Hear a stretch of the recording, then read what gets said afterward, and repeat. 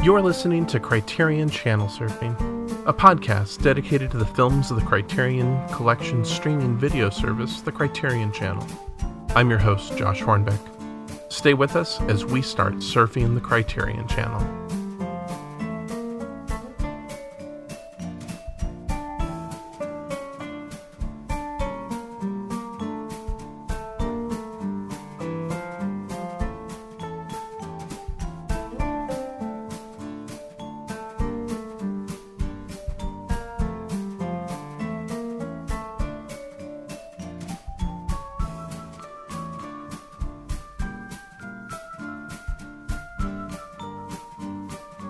Criterion Cast, a podcast network and website for fans of quality theatrical and home video releases. Find out more at criterioncast.com.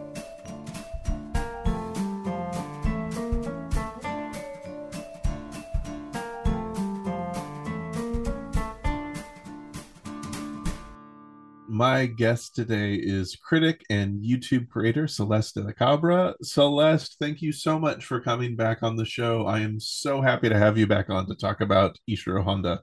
Thank you so much for renewing your invitation to have me back. I really do appreciate that. I'm excited as well. These are some pretty interesting, fun films here, and I think we'll have a pretty productive, robust discussion. So I'm excited. I think this is going to be a lot of fun. Before we dig into some housekeeping and dig into the meat of the conversation, how have things been going? How are things going with your channel? What's been going on with you?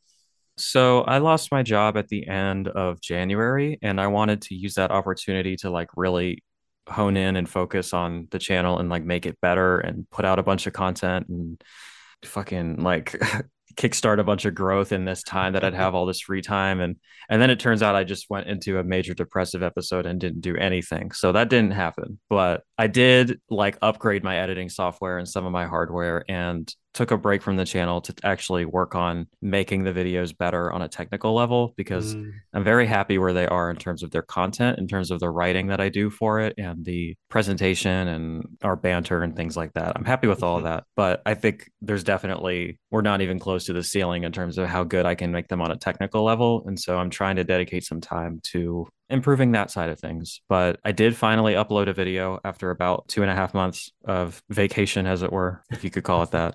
And I am working again. So I have I have that stressor taken off of me, and I have some more videos ready to go. I just gotta cut them together. But I promise it hasn't gone anywhere. There's a relatively new video up right now, and there's going to be more in the future. So, and we're almost at 1,000 subscribers, which I'm really excited about. So if anyone listening hasn't subscribed yet, that would be pretty dope. Awesome. I totally understand though those life stressors, and when things get taken off your plate, you think, oh, this is great, I'm going to dedicate to the creative projects that I really want to work on, and then it doesn't happen. Yeah. Oh, it's a bummer, but I understand, because then there's the stress of this situation that I didn't choose to be in, but then there's the guilt of I'm not even using this opportunity productively, which is such a capitalist way to think that I hate. But it's hard to escape, Yep. I get it so much. Oh, well, before we dig into the conversation on Ishirō Honda, I do want to make sure to thank all of our Patreon supporters. Really, thank you so much. Your support really helps keep the show going and helps make sure that we can keep producing episodes and keep the show running. So thank you so much. If you want to join Patreon, go to patreon.com/Josh Hornbeck and support the show there. All supporters get early access to the show, and we've moved the conversations about the new releases for the month into the Patreon portion of the show. So Celeste and I just wrapped up a conversation about the April new releases and had some lovely conversations about David Lynch and about the erotic thrillers and many other things there. Talked about the fun of using art to spur us on to action and to comfort us in difficult times as well. So it's been a great Patreon only conversation, and you can get in on that if you subscribe to the Patreon channel as well. Yeah, as a Patreon subscriber, I would co-sign that recommendation. And as a person who has, I guess, technically listened to the conversation that we just had, I thought it was pretty good. So, and often I think that the Patreon portions are my favorite part of the show. So, to any of the plebs out there that haven't subscribed, get on That's right. That's right. it. All right. Well, we're going to continue our conversation about the films of Ishiro Honda that are only available as part of the Criterion Channel's streaming only section of the channel. These are permanent collection titles that aren't going anywhere. They may or may not get released on disc, but as of right now, they're part of the permanent collection there. We talked last time about Rodin, the Mysterians, and Varan, the Unbelievable. And after Varan, Honda made a few more dramas. It's been fun to kind of look at his filmography and again see the types of things that he did. He did some romance films. He did a sports movie. He did some science fiction dramas. He did Mothra, kind of launched the Mothra series of films, and then he did the Japanese dub on the Soviet Finnish production called Sampo. So he had this extraordinary variety and versatility as a director in these years. And then Josh, he, I don't mean to interrupt you, yeah, but no, you that's just okay. brought up you just brought up Sampo, and Yeah, there's a one of the OCN Vinegar Syndrome partner labels, Deaf Crocodile, which specializes in film restoration and kind yeah, of underseen art house stuff. They put out an edition of Sampo a few months ago that I've been meaning to check out. I didn't know that Ishiro Honda was, tangentially related or involved with that, so that's really cool. yeah, Um, yeah. I didn't but there realize is a that nice either. version of that out That's good. if anyone's interested. But then in 1963, he released two of the three films we're going to talk about today. And on the channel, they're reversed. They're just released alphabetically. But the first one that was actually released in 1963 was, I'm going to probably butcher the pronunciation. I'll do my best, but Matango. And this is an absolutely fascinating film. This is one that I keep hearing when we released our first episode on Honda's films. This is the one that I heard people saying, I can't wait till you talk about Matango. And so I do think that this is really fascinating, really interesting, very dark, really different than a lot of Honda's films. It is about a group of friends who are castaways on an island, and it's an island in which even the birds who come close to it decide, yeah, no, this place isn't for me, and they fly away. So there's no food on the island, and the only food that they can find beyond some of the few root vegetables and turtle eggs and a few other things that they can scavenge is a mushroom that they believe is dangerous and has some potentially hallucinogenic and maybe other deadly properties. So it's more of a drama, more of a survival story, and then it begins to take on some darker monster proportions as well. So that's just the brief encapsulation of it, just to get us into it. But Celeste, what did you think about Matango when you watched it, or when you started getting into it? So I think this one is a banger. It's my favorite of the three that we're going to talk about, and it's one of his better films, I think. I know that last time we had talked about how Honda likes to revisit a lot of the same themes and messages in his films, Yeah. and I think that the other two here get closer to that. But when I read the little blurb kind of selling me on it on the channel, I was like, ooh, this sounds fun. This sounds really interesting. And Yeah. as I started to get more into it, I was like, wow, I don't think any of those like standard go-to themes that we had discussed are present in this. Maybe a little bit, but not really as overtly or as it didn't feel like I was watching a different version of the same idea as I Yeah. often sometimes do with his stuff. This felt really like swinging for the fences and doing something completely different and doing something more in the realm of like a straight horror film or like a straight survival thriller. Kind of like, I don't know. It has a very like Lord of the Flies feel to it, but Yeah. adults. Yeah. But I was a really big fan of it. There's a lot of characters, and to me they were a little hard to keep track of. But other than that, That's like on me, honestly. So I really like this one, and I especially felt that it came together at the very end, and thought that that was a very effective way to close it. Yeah, I think it has this slow building dread throughout Hmm. that I think he's honed this throughout his other films, right? Where you have kind of small incidents of monsters attacking, or you have in Rodan you have the little caterpillars that do things, and then it leads up to the big devastation of Rodan.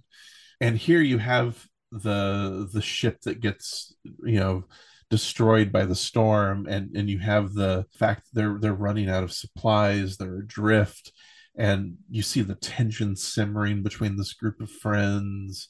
You see the ways that the fractures in their relationships. You see, you have these wealthy people who own the boat. You have the celebrity, the singer and the writer, and you have the professor and his teaching assistant, and you have this kind of all of these people from different strata in society who begin to have these and you have the fisherman who also helps run the boat too. And so again, you have these different class issues going on too, and I find that the way those class divides begin to also lay out the conflict between the characters really rich and really much more satisfying, because the monsters, the creatures that we eventually discover are never something that is as overt as the giant monster that comes in and that we all have to unite to destroy. It's something almost that comes from within. That's Yeah, exactly what I was gonna say. yeah, It's not like this giant external danger. It's like a manifestation of internal struggle or environmental, shall we say, concerns or whatever, you know? yeah. It's a much more human focused story, I guess, where even the Hmm. monsters are just alterations of human beings this time, as opposed to literal monsters. Though there are shots in this where I was like, shit, that was like actually scary, you know? Hmm. Hmm. So it still has that going for it. Yeah. And it relies so much on sound, the sound design. I noticed throughout these films the sound design was especially striking. The mushroom stuff was very eerie and really haunting. I watched most of it with my headphones on, and towards the end of the night, as I was watching just the last little bit of it, I unplugged the headphones, and my cat was not a fan of what was going on screen. Oh, okay. So we got one bad review from your cat. That's okay. It's It's okay okay. to have different opinions, you know? That's right. That's right. He did not like the mushroom stuff that was happening there towards the end. Yeah, I think this is, even though it isn't as overtly interested in the same kind of nuclear bomb themes, we still have, as the castaways come to the island, they discover this shipwreck, and Hmm. it looks like the ship was exploring or investigating or experimenting with radiation. So we still have some of the things that he was interested in, just in such a subtler way. And so we don't know if the radiation was the cause of what was happening, or if this island itself was the cause of everything. And so I appreciate that so much is left vague and left for us to uncover the true cause of what was happening there. Yeah. Yeah, I hadn't considered how that might tie into our go-to themes of the nuclear bomb and that sort of thing. I guess it hadn't occurred to me to really think about why the mushrooms are so invasive, but also hostile to the point where, like you said, even birds don't want to fuck with it, you know? Like, Yeah. yeah, I kind of just had that as a built-in given to explore the interpersonal dynamics. And Hmm.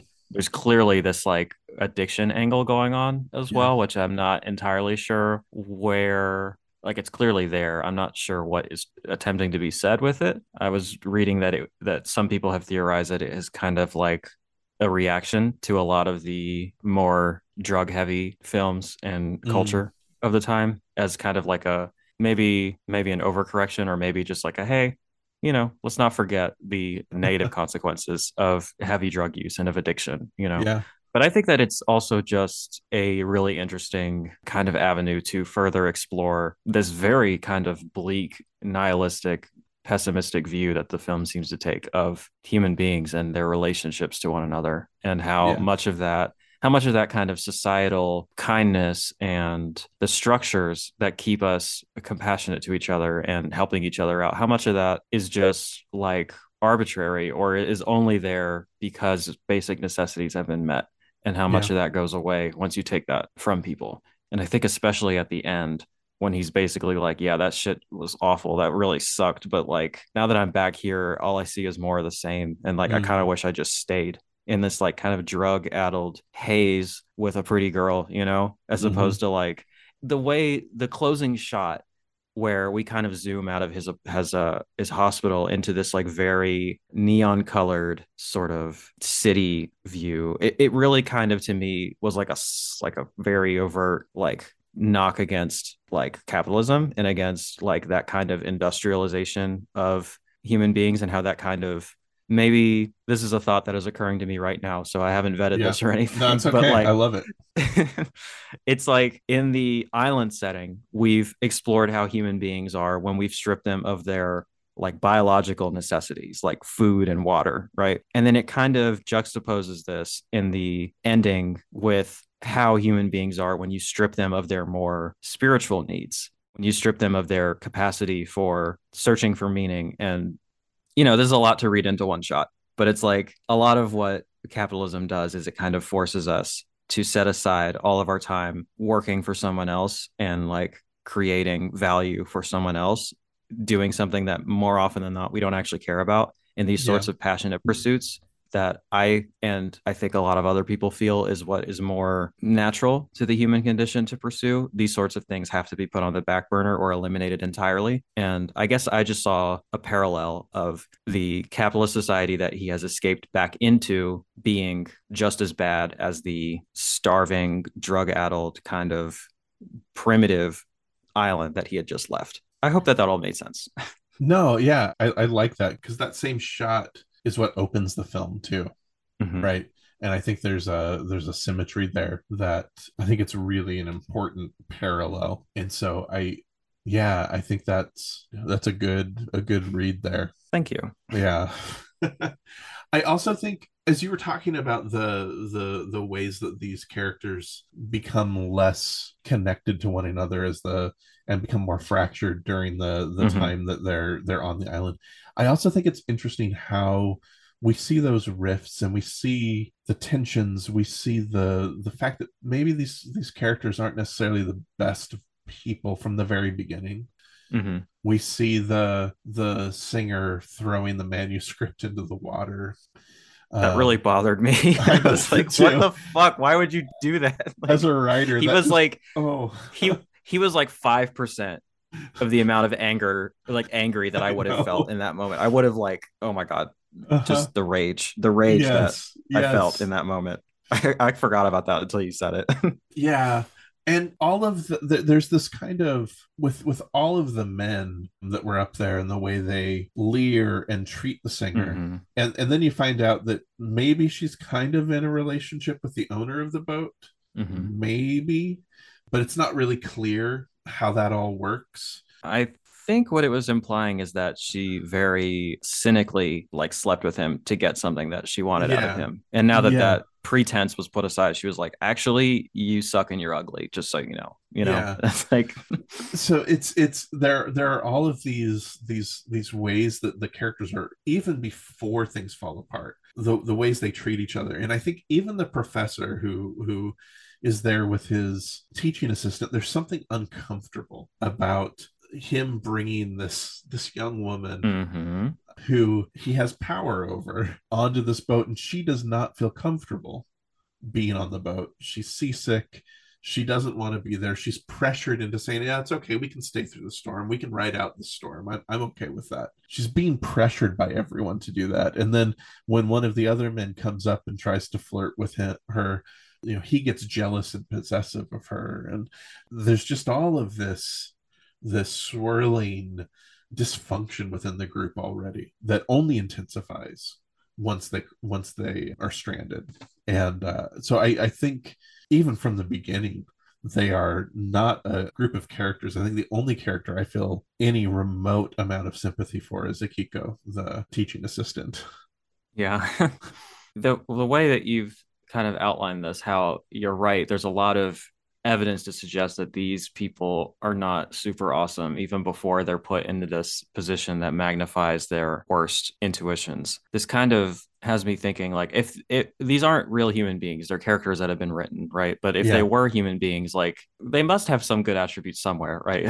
And yeah, so the choice to only focus on these negative attributes and to show how those negative attributes become magnified, it kind of just it leads me to believe that, or it backs up this idea that I had that this film is really, really pessimistic about the nature of human beings and yeah. which parts of ourselves come out when shit hits the fan or when we're in a difficult position. There's not a lot of hope in this one that I was able to No, glean. no. I think this is the one that is probably, I think this is the bleakest film I've seen of Honda's Hmm. yet. Yeah, because there's no sense of triumph. There's no sense that we are going to survive. There's no sense that you come back from this unchanged and unscathed. It feels honestly, it feels pretty realistic. I feel like it's this very I'm going to get bleak myself. It feels like this clear-eyed view of the worst qualities of human nature, right? Um, Yeah. and maybe what he was seeing in selfishness. There's a selfishness and greed to a lot of these characters, especially as you see, so many of them trying to hoard food or trying to steal food from the pantry when they do have a small Hmm. store from the shipwreck. When you see them, the fisherman has been able to gather a good supply of the root vegetables and turtle eggs, and one of the rich men is trying to buy an extra supply of food for himself, and is Yeah. paying him lots of money to be able to have some food. It just you see this, everything's come down to this kind of transactional nature of relating to each other. Yeah. Is there anything else that stands out to you in the film? Anything that, I know we've talked a lot about the bleak pessimism of it. Anything in the special effects? Anything in the filmmaking style? I think that the way that this film treats women is really interesting because for, I want to say, a significant portion of it, it doesn't really come up to the extent that I actually had the thought, like, these people are not great, but at least they haven't, like, done anything especially heinous to these women that are clearly outnumbered. And that was probably 10 minutes before that exact thing happens. And I was Yeah, like, oh, okay. Like you got the guy who's just overtly saying it, like, oh, the reason why we're suffering is because, like, fucking we can't come in these girls or whatever. Like, just this awful stuff. And then like everybody's like doesn't say anything. And he's like, see, you agree. And I'm like, it kind of seems like they do. They're not yeah, saying anything. And then yeah, like one guy is like, fuck that, and pulls a gun on him. And I was like, at least we got one, I guess. I don't know. yeah. I think it's interesting because I do think that the ways that, again, it's showing how terrible these men are, especially. And I think that the singer herself is actually a pretty awful character herself. She's Hmm. just as selfish and just Hmm. as driven by her own greed and her own Hmm. self-interest. Hmm. And I think that the film doesn't shy away from the darker impulses in masculinity. Hmm. And I think that to me is, again, it's being honest about these things, and it's not turning away from it and making this I think so many films of this era, when they would do castaway stories, they'd be almost idyllic at times about the ways Sure. that men and women could get together and get along, and or it would be Lord of the Flies, right? And I think this is pretty honest about the ways that especially these powerful men who already are not treating these women with, especially when we think about the way that the rich man who owns the boat, the way he has talked about the singer previously, and the way his jealousy seeps in as she starts to begin to have a romance with the writer. Hmm. we already see the ways that he has begun to get possessive of her. So I Hmm. think that there are these undercurrents throughout, even if it's not kind of the main theme of it. It's all there. Hmm. It's all built into this overarching story about some of the darker impulses within human nature. Yeah, I think that the way that the men treat the two women in this scenario, they're almost treated like the same as like the food. They're treated Yeah, as like a resource or yeah. like a means of obtaining power or showing power, right? And there's just something to be said about the scene where this one dude it says something to me that in the film's perspective, if you how many male characters are there? Is it like five or six? I believe we've got the two richer men, we've got the writer, we've got the professor, and then we have the fisherman. So yeah, five. Okay, five. So in a situation where there's five men, one of them is like overtly, violently misogynistic. Yeah, Three of them are not willing to call that out, and only one of them is willing to yeah. speak up about that. I mean, honestly, I would not argue that ratio, and it's not a super great look, Yeah, or a yeah, very pessimist or a very optimistic way to look at the impulses yeah, of men specifically. You know. yeah. No, this to me is so far my favorite film that I've seen from Ishiro Honda, besides the original Godzilla. I think this is, there's so much going on here. This is so rich in its themes and in its ideas.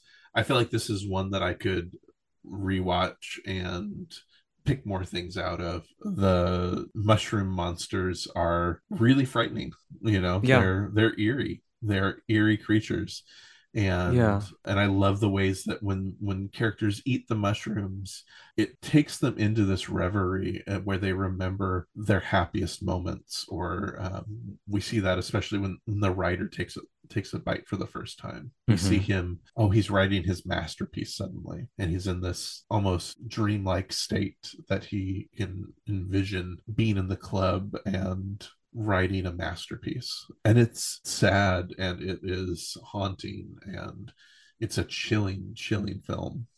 Yeah, I guess my closing thought, I think this is maybe what I was trying to get at earlier. There's a moment, I think it's when the two women are doing all the laundry and all the dishes that they're kind of like, it's kind of fucked up that we got to be the ones that do all of this, you know? Yeah, yeah, And they have that moment of camaraderie until you kind of see the singer as she's definitely ruthless in what she's willing to do. Like she throws the other girl under the bus on like as soon as she gets the opportunity. But I don't know that I would call this an overtly feminist film, but I think that the way that it explores this dynamic, like I don't know that anything that she does is entirely maybe I shouldn't make a claim quite that bold, but I think that most of her behavior is in the interest of self-preservation rather yeah. than necessarily overtly selfish Mm, things. Like when I see the dude hoarding eggs to yeah, sell, you know, to just get ahead monetarily, that feels to me like a pretty selfish thing in and of itself. But, you know, you kind of have the example where she slept with the ship's captain to get ahead.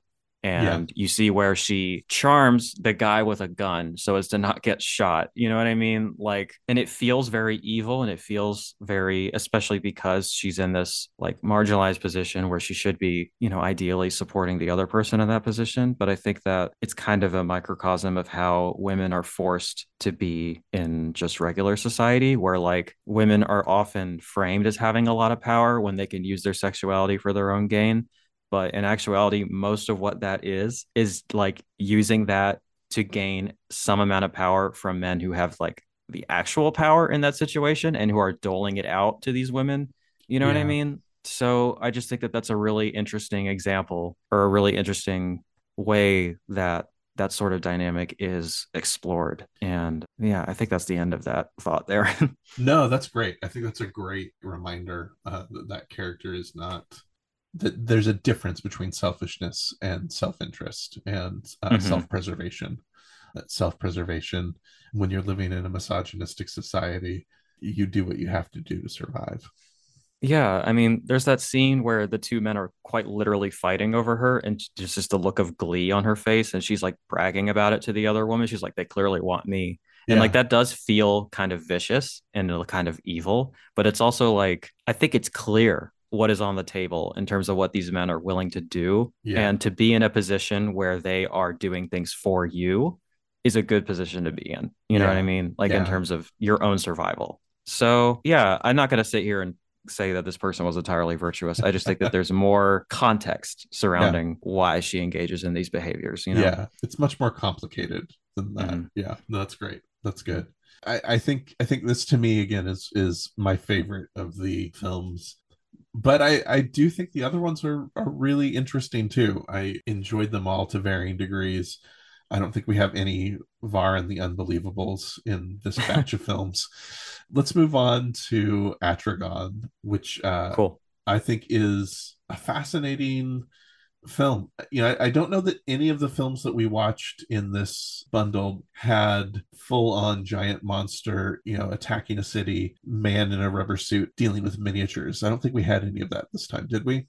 So, In Atragon, we kind of have the dragon guy. That was yeah. pretty sick, but Yeah, that was it wasn't quite to the extent of like yeah. laying waste to a city, you know? Yeah, but I to me it didn't look like it was a person in a suit that time, or was it? No, no, Yeah. I'm not sure about that. And at least for Dogora, it definitely wasn't. So Yeah. yeah. So it's been different special effects techniques, which I find Hmm. really interesting. That as even as he's still doing Godzilla films, even as he's still doing giant monster movies, he's also exploring different special effects styles. And so I find that really cool that he's expanding his repertoire and Hmm. learning how to play with different ways of conveying these stories. So yeah, I think this to me is one that I found the scale and the scope really fascinating, even if the story isn't particularly riveting at all times.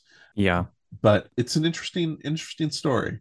So we've got people from the lost continent of Mu who are kidnapping individuals from around the world, and they have now threatened to destroy the world, and they want to reassert their dominance over the globe and claim the rest of the earth as their colonies. And they are showing how powerful they are. They've laid waste to Venice and Hong Kong through newspaper flashes. We don't see any of the violence that time. And Yeah. I actually rewinded it. I was like, wait, what? Did I miss something? I was like, oh I know. no. Okay. Yeah. The people from Mu just look just like regular humans, except that they radiate special body heat that lets you know they're from Mu. And this leads us to sending a crew to find a former World War II naval officer who refused to surrender and has been building Atragon, a special elite submarine that has the power to defeat the armies of Mu. But the armies of Mu are also looking for Atragon because they want to destroy it themselves. So the race to find and destroy or use Atragon is the heart of the narrative here. And part of the team finding the commander is the commander's daughter, some journalists, and the commander's former superior officer. So there's some interesting ideas there. I think that the it's all kind of perfunctory and really to get us to the big action sequences of it. But I did think that the most interesting part of this for me is this idea of an isolated military officer who just cannot let his militarism go, Hmm. and the desire that no, this weapon is only going to be used for Japan, and we're going to assert our Hmm. dominance as well. And so you've got the Hmm. colonialism of the Mu Empire against the colonial ambitions of this Japanese naval officer, and those kind of ideals or ideologies in conflict with one another, which I found really fascinating. Yeah, for sure. Me too. That I agree is the most interesting part of it is just how overtly we're kind of skewering patriotism and nationalism here. Yeah, You know, I wouldn't even, it's not even subtext. Like they just kind of yeah, say it to his face, like, hey man, you're being dumb as shit. Like yeah, this is not the way to be. Like we're not really, you know, we're kind of moved past that. We're not really into the whole war thing anymore. So, you know, you need to catch up. Like, I don't know what you're doing here. And he's like, he's doing it at the cost of his own daughter and his own family and his really just everything that makes him like a human being. He's like literally just made himself a vessel for the state, and that's it, Yeah. to the detriment of all of humanity. Yeah. It's an extreme example, but it gets the point across, I think. This felt very similar structurally to me to the Mysterians, this idea of this external force that is threatening annihilation, and the nations of the world have to put aside their nationalist tendencies and come together for the good of the entire planet. It kind of seems to be asserting the need for unity on a global level, and this sort of dissolving of borders that the Mysterians was also kind of pushing for, in my opinion. Yeah. Yeah. I agree. I think it's very similar in style, in story structure to that. The thing that I liked about this one is that we actually get to see the culture of Mm-hmm. these would-be colonizers. So we get to understand them a little bit more. We get to know about them a little bit more, even if, there's no real attempt to empathize with them much, except maybe at the end. Mm-hmm. Um, Yeah. and I think that was actually really lovely. But we can get there later. But the fact that we get to see their rituals, we get to see more of the way their society is organized. It's something that I felt was maybe missing from the Mysterians, that I didn't even know I was missing that from that Mm-hmm. film. I do think, we don't get enough in this of the different nations coming together to try to figure out how to address the issue. Mm-hmm. It's just, okay, you guys go find go find Atragon so that we can fight it, and that becomes the whole narrative story.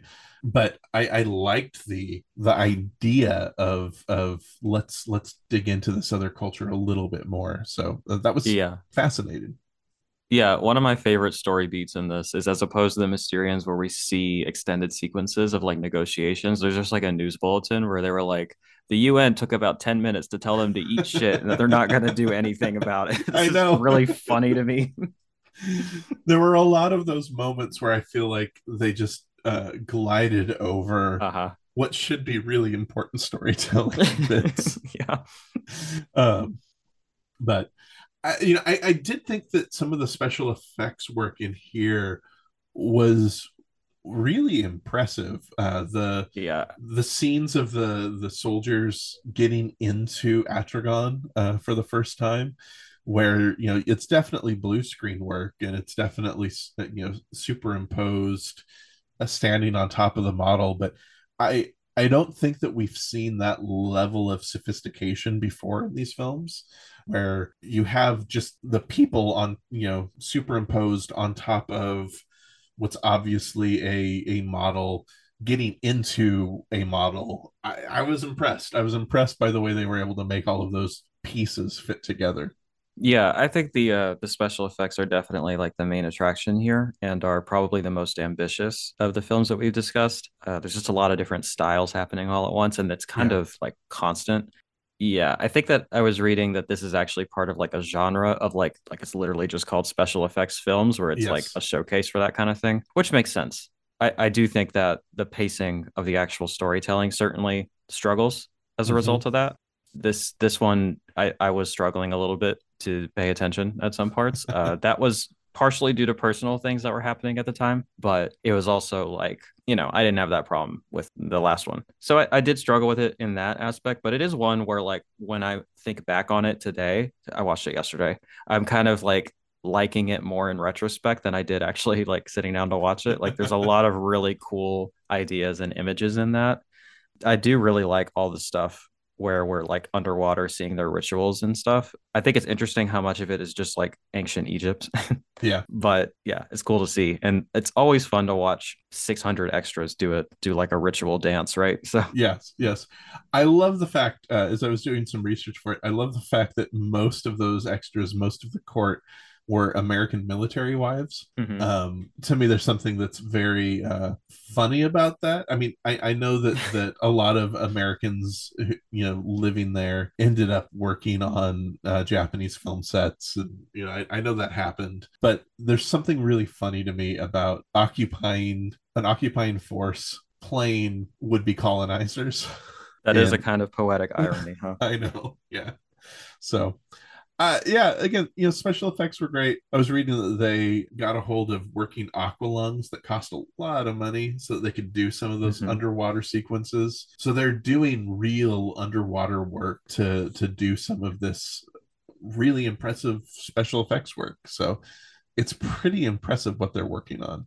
There's some fun stuff with a freezing cannon to freeze the superheated agents of the Mu Empire. I do think that we're introduced to a couple of really great memorable agents of the Mu Empire, and yet then after they've fulfilled their plot purposes, they just kind of disappear, and we don't get to have showdowns with them.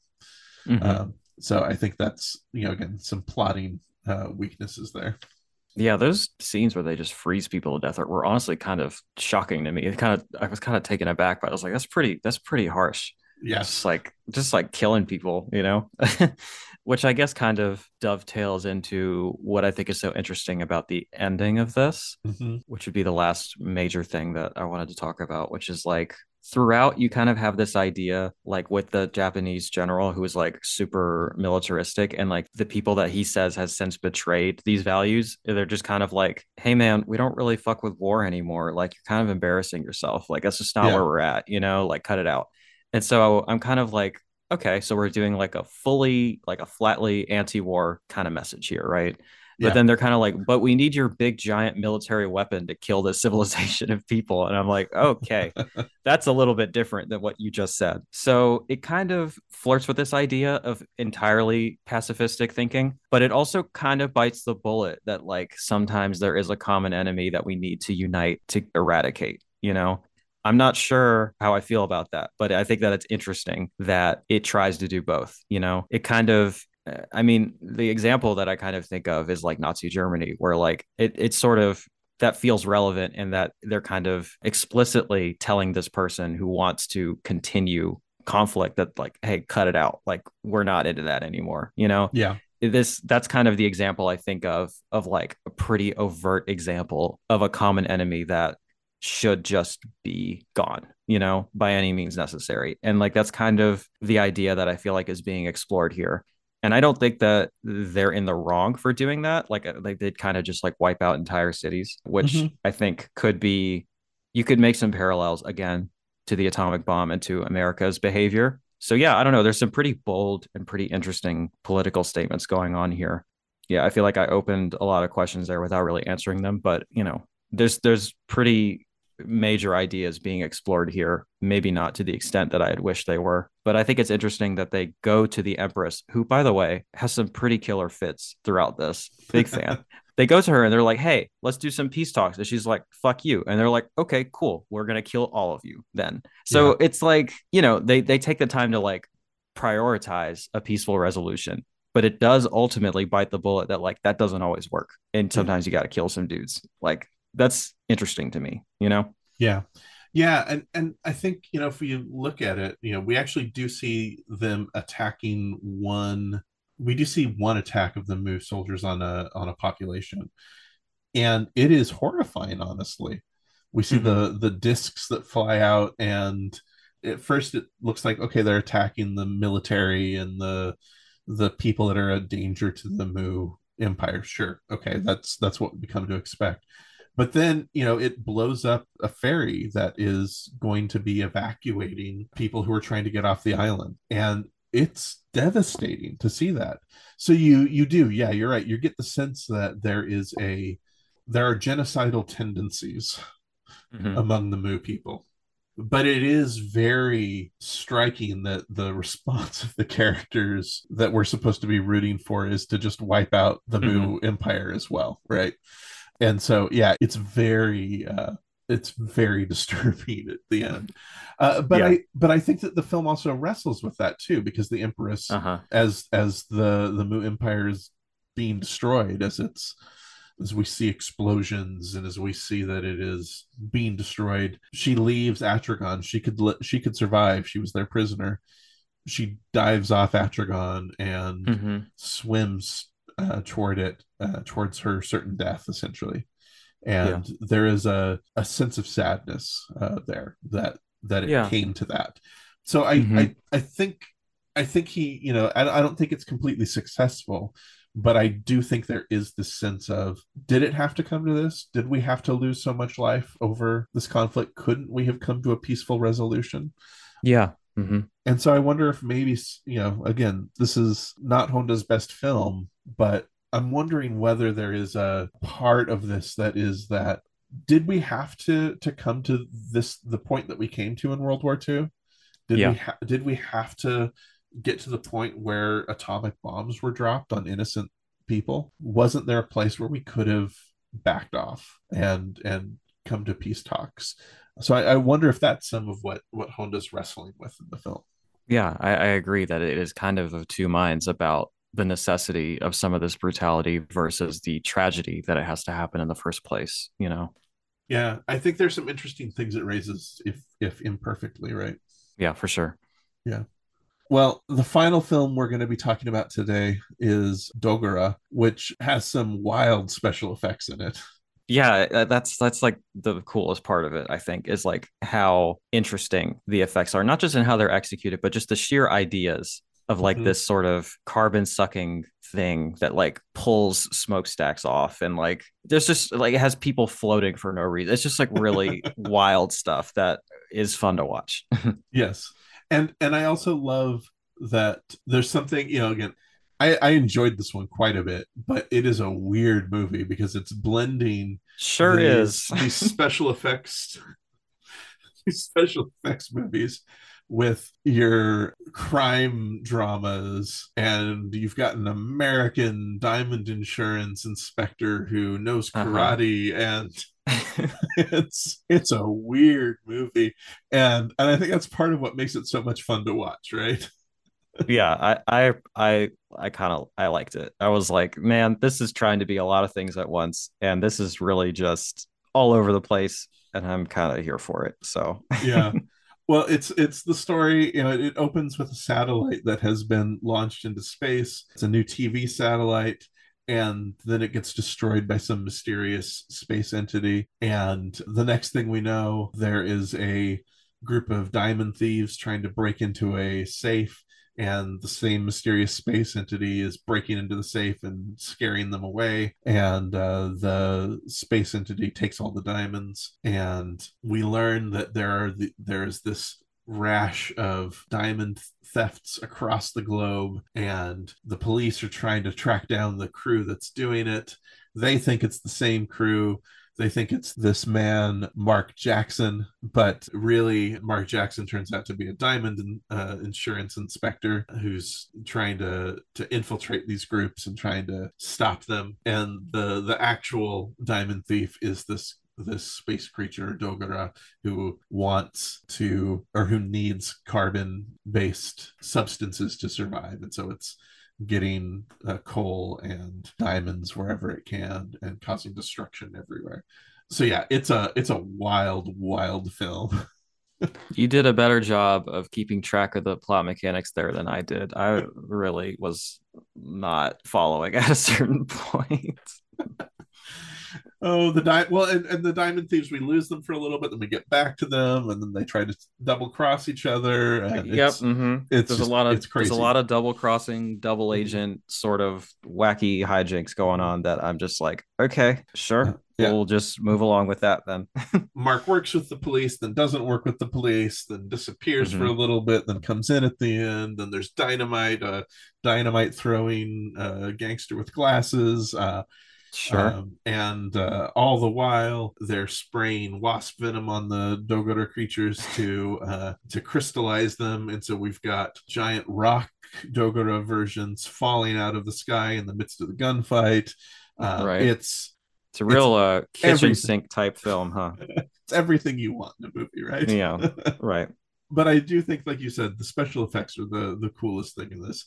Dogora, the imagery itself is really impressive.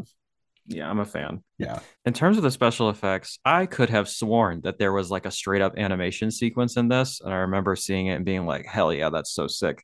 And then when I was reading the like special effects section on the Wikipedia, trying like, and it was talking about the ways that they achieve some of these and the various degrees of success. I didn't see that mentioned at all. And I was like, wait, did I make that up? Like, was there an animation sequence in there or did I just misunderstand something?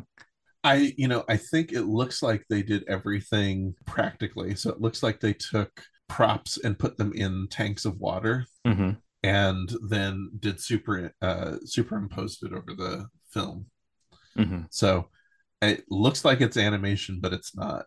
Yeah, Neat. it's Anyway, I pretty was a fan. impressive effects. Yeah. So yeah, I think this is a lot of fun. There's not much substance to this.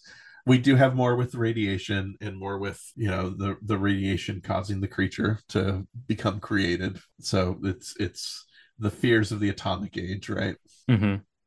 Yeah, in terms of the style, reading people's thoughts afterwards, I see James Bond getting brought up a lot, and that hadn't occurred to me because to me, like from the very beginning, I was like, oh, this is just Hitchcock. Like this is Mm. if Hitchcock made a monster movie, kind of, you know, like the way that like the directing style, the editing style, the ways that it builds and releases suspense. I was just like, this is just Hitchcock, you know? Yeah, But now that that thought has been put into my head of the James Bond comparison instead, maybe that's why I had a hard time caring at all about the actual plot. Because, fun fact slash hot take, I cannot stand any James Bond film I've ever seen. So maybe that's where that is coming from. But there was a like that scene where they're tied up and like there's a dynamite going off, and it's just like yeah, to me, just like classic Hitchcock stuff. yeah. I thought that was pretty fun. But I actually so the ending of this film, I didn't quite understand how what happened at the end, and I wanted to get your take on it because I thought that there was a line like the guy goes to a meeting to like talk about how they can utilize Dogora to their potential. And I was like, okay, cool. And then, rereading the plot summary as I often do to make sure I understood everything, it says that they killed it and then he was going to go talk about how they can use it after I'm just very confused. I'm I not sure what happened there. I think what the way I read the ending was that he was heading to talk to the UN to talk about the need for all the countries of the world to come together. In the face of this incident, we Mhm. realize that we need to have better communication and we need to be ready to come together to face I other got you. types of Okay. I things. I thought that think they were literally going to exploit this like carbon sucking machine for something. I don't know. I was like, no, okay. no, that's what the way I read it. Yeah, Okay. yeah, that would have been funny, if they were. I was Hey, like, sure. again, this is a pretty thin film. I don't know that Hmm. there's as much to really dig into in it. I liked it a lot. I thought it was so much fun, Hmm. but there's not much there, right? Yeah, I Um, definitely dug the style. It felt like I was watching Japanese Hitchcock, which I was a fan of, and I yeah, really liked all the monster stuff and the special effects. But if I'm being completely honest, as soon as we got more than 5 minutes worth of like diamond talk, I was just like, I I know. don't care. Like I can't make myself care about this. Like Well, and I felt like the diamond industry stuff just kept. It was so inconsistent the way they were dealing with it. it kept coming back and it just kept like going back and forth. I did really enjoy the like Femme Fatale character. I thought she Uh-huh. was great, but Yeah, she was good. yeah, Yeah, but again, the Diamond Gang they seemed like idiots, honestly. So I don't know that they felt like much of a threat. I like So the guy that was constantly having an anxiety attack that was calling everybody bro. That was fun. I like that guy. It yeah, was relatable. yeah, I enjoy this film. I don't think it's gonna be one of the best ones, but the special effects are outstanding. Yeah. I think it's Yeah, worth a look. And if you can keep up with it better than I did, then more power to you. yeah. Yeah, yeah. And I will say that, Robert Dunham, who plays Mark Jackson, his Japanese, at least to my untrained ears, felt fairly, solid. Yeah, he was very confident with it. Like Uh-huh. for a second, I was like assuming it was dubbed. I was like, no, I think he's really talking. That's Yeah, really cool. yeah, That was yeah, nice. yeah. No, that was fun. So no, these are three films that I think, again, Matango is definitely the best of the three. But I like that these are all three films that are really different in style to the films we talked about last Yeah, I time. agree. These feel like excursions into different ideas and Mhm. different styles and different genres that I think are largely successful. So Yeah, yeah. I had fun going through these for sure. Yeah, this was great. This was great. Well, Celeste, thank you so much for joining me today. This was a lot of fun. Of course, yeah, I always have a good time talking films this in depth with people, which is kind of a rare opportunity. So I am excited to hopefully do this again for what I think is the third and final installment if we're doing these Exactly. in threes. Yeah, Yes. Yes. there's I some think cool looking stuff ahead. So yeah, we've got three more coming up, and there are going to be some wild and wacky exploits coming up. So that'll be a lot of I hope fun. so. Well, as we close out, I just want to thank all of our Patreon supporters again for supporting the show. And I'd like to thank Criterion Cast again for hosting and for being our platform for getting the show out there. There's so much great content on Criterion Cast, great reviews, especially by Josh Brunstein. He's doing some great work covering festivals and covering current releases. And of course, there's Criterion Reflections, Criterion Now, a lot of great shows on Criterion Cast, so definitely check them out at criterioncast.com. Celeste, again, thank you for joining me. Where can people find you online? So I am on YouTube, on Instagram. Both of those are at Celeste La Cabra. And my letterboxd is letterboxd.com/inhuman ecstasy. So you can find me over there. Awesome. I'm very excited to have had this conversation with you, and we'll definitely be talking again very soon. So thanks. Awesome. Thank you so much. You can find Criterion Channel Surfing at criterioncast.com and our website, cinemacocktail.com. And you can subscribe on Apple Podcasts, Stitcher, or wherever you get your podcasts. You can also find the show on Twitter, Instagram, and Facebook by searching for Criterion Channel Surfing. If you'd like to continue the conversation, join us in the Criterion Channel Club Facebook group or send us a message at criterionchannelsurfing@gmail.com. You can find me on Twitter, Instagram, and Letterboxd at Josh Hornbeck. Our logo was designed by Doug McCambridge of the Good Times, Great Movies podcast. You can see more of his design work at dpmdesigns.com. Criterion Channel Surfing is a proud member of Criterion Cast, a podcast network and website for fans of quality theatrical and home video releases. Find out more at criterioncast.com and support the work of Criterion Cast at patreon.com/criterioncast. Criterion Channel Surfing is listener supported, so please consider donating to the show at patreon.com/Josh Hornbeck. For just $5 a month, you get early access to all regular and bonus episodes of the show. And for $10 a month, you'll have the chance to give my guest and I a film to discuss on a special Patreon-only bonus episode. Thanks for listening.